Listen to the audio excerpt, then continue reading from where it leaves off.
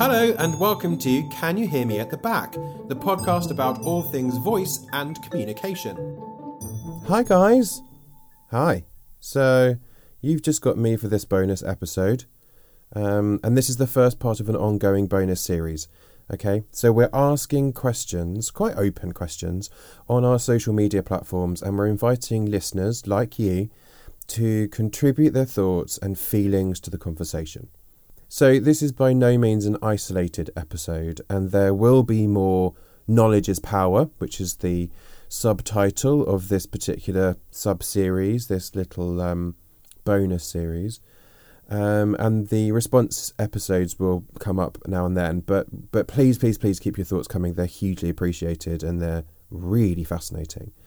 And these episodes, just so you know, due to their very nature, aren't really great for YouTube, because it's one of us sitting in a room editing the fabulous contributions that we've had from our wonderful listeners, such as yourselves, and then doing a bit of voiceover. So, not great fodder for YouTube, so you won't find them there, but we will link to the social platforms for the contributors in the show notes, and we'll tag them in posts about the bonus episodes and that sort of stuff. So, if there's something you really want to say, then, please do get in touch.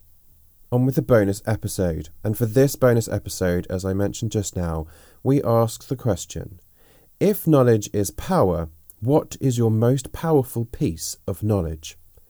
Here, to kick us off, is Brigitte Wetzel from Austria. My powerful piece of knowledge is to know about the physical and mental demand for love. Humans do so many things and work very hard for a little bit of confirmation by others. Because of this, I use a lot of positive reinforcement during teaching. Positive reinforcement and love. Sounds like a wonderful way to work to me. Thanks, Brigitte. On the subject of love, it's really important to have love for yourself, especially in those difficult moments. Here's Katie Heath. Simply put, I am enough. Another contributor who felt similarly to Katie is Zoe Cunningham. I'm Zoe Cunningham and I'm a technologist and an actor. My most powerful piece of knowledge is the idea that you are enough. So it's very easy when you're doing something to come from a place of lack and thinking, I need to do that, I need to be better. I would be enough if I got that job, if I booked that role. I've done that my whole career. And actually, I'm starting to learn that if we come from a place of enough already, then we're all much more powerful. Not only is it important to know that you are enough, but also learn how to celebrate the differences that make you, you, as Helen Simmons explains.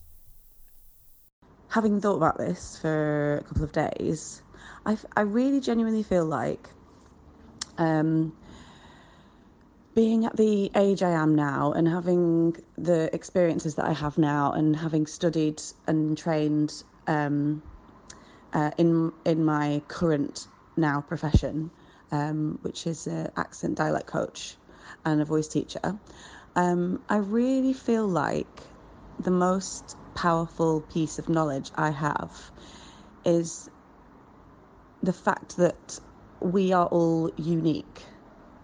I am unique, and that I don't mean that in a kind of, oh, I'm unique, I'm better than everybody else. It really is about your individual skill set and your individual, like I said, life experience and everything that's led up to where you are now and what you do now. And I've thought about this a lot recently because before I trained at Royal Central School of Speech and Drama doing the MA in voice, my relationship with my voice for my whole life, for as long as I can remember, wasn't a good one. And there were so many things about my voice that I hated and I thought made me sound stupid and made me sound thick and would hold me back and stop me from potentially doing anything with my voice. And so it's crazy for me now to think that I'm actually in an industry, doing a career that is all about voice. And now all of those things that I used to hate about my voice, I actually love, and I really appreciate, and I actually see the value in all of those things, because partly people have told me, but yeah, partly you just kind of notice along the way how different everybody is, and everybody's voices, and everybody's different experiences and skill sets, and I think that's something to be celebrated. So yeah, I think it's quite powerful to know that there's nobody else like you. There's nobody else like you. That's pretty powerful.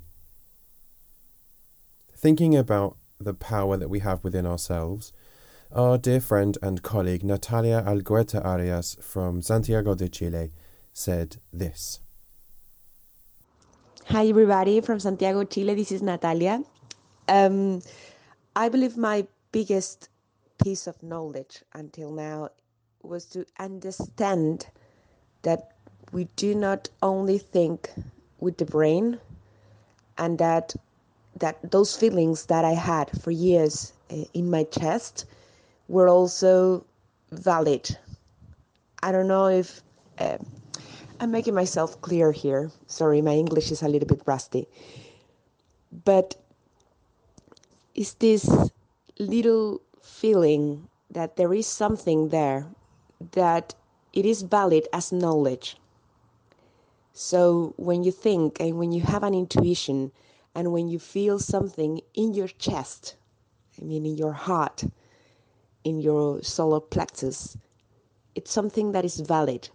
And you can also resonate, be an intellectual, or write or speak from that place. I think that basically is that place holds a lot of wisdom in it and should be heard. I think that's my biggest piece of empowering knowledge. Laura Pirrett's powerful piece of knowledge links up with those feelings Natalia spoke about within a wider context of music. So this piece of knowledge comes from my undergrad. My final year in my undergrad, we were doing theories of voice studies. And there's this particular theorist. She's either Portuguese or Spanish, because her theory comes from her translating from her own language into English. But she talks about pulse and beat and rhythm. And she states that every organism has their own pulse and beat as their sustenance to life.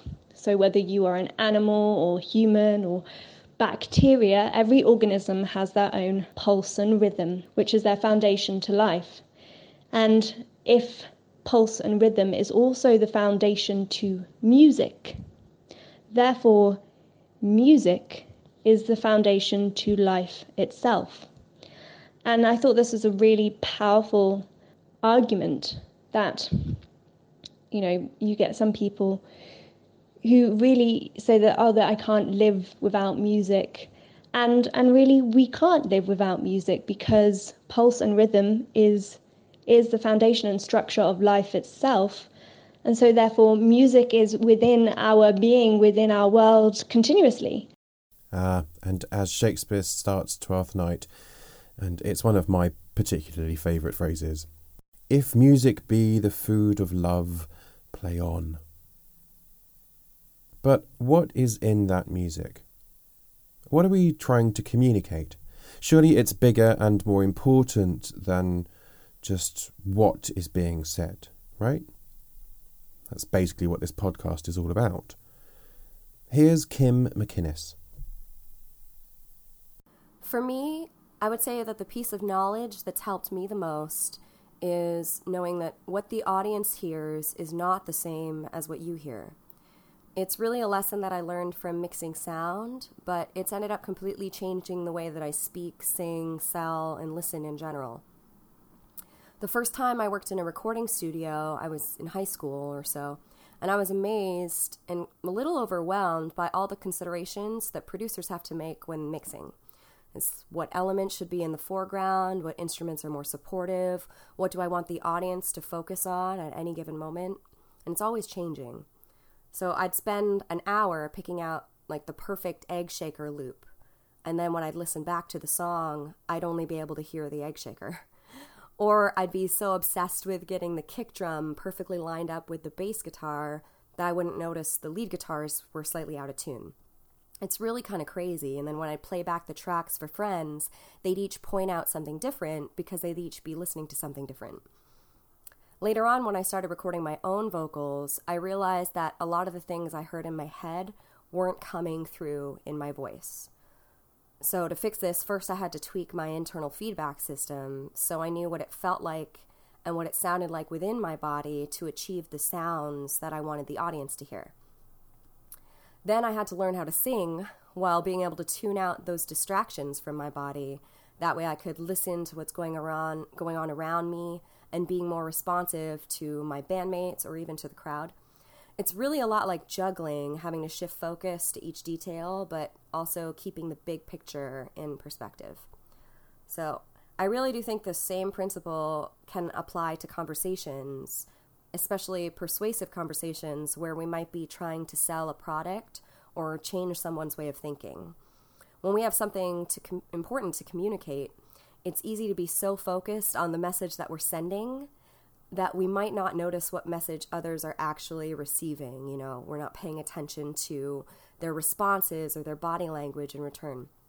So this idea of like the audience hears something different from what I hear, this idea is something I try to keep even in mind when I'm choosing words in a conversation or deciding when to just shut up and listen. I do think that we can be more effective performers, communicators, and humans in general when we strive to step outside of our own ego and take on that audience perspective as much as possible. The audience's perspective is so important in communication. We'll be continuing to discuss it in the forthcoming episodes, but just have a think. How do we communicate what we really need to say? Whether that's in theatre or film or radio, for a business meeting or a presentation, it's not just the final destination, it's about the way you get there, right? It's not just for you, but it's for the audience as well. You need to take them on a journey. You need to show them where to go, take their hand, guide them. And with the final thought of this special Knowledge is Power bonus episode, here's Professor Eleanor Forbes. Well, for me, the most useful piece of knowledge is that the journey is more important than the final destination. You can set yourself goals, but if you stay fixed to the goal, you'll miss out on so many opportunities for learning along the way. Thank you to those featured in this episode of Can You Hear Me at the Back? Brigitte Wetzel, Katie Heath, Zoe Cunningham, Helen Simmons, Natalia Elguerta Arias, Laura Pirrett, Kim McInnes, and Eleanor Forbes.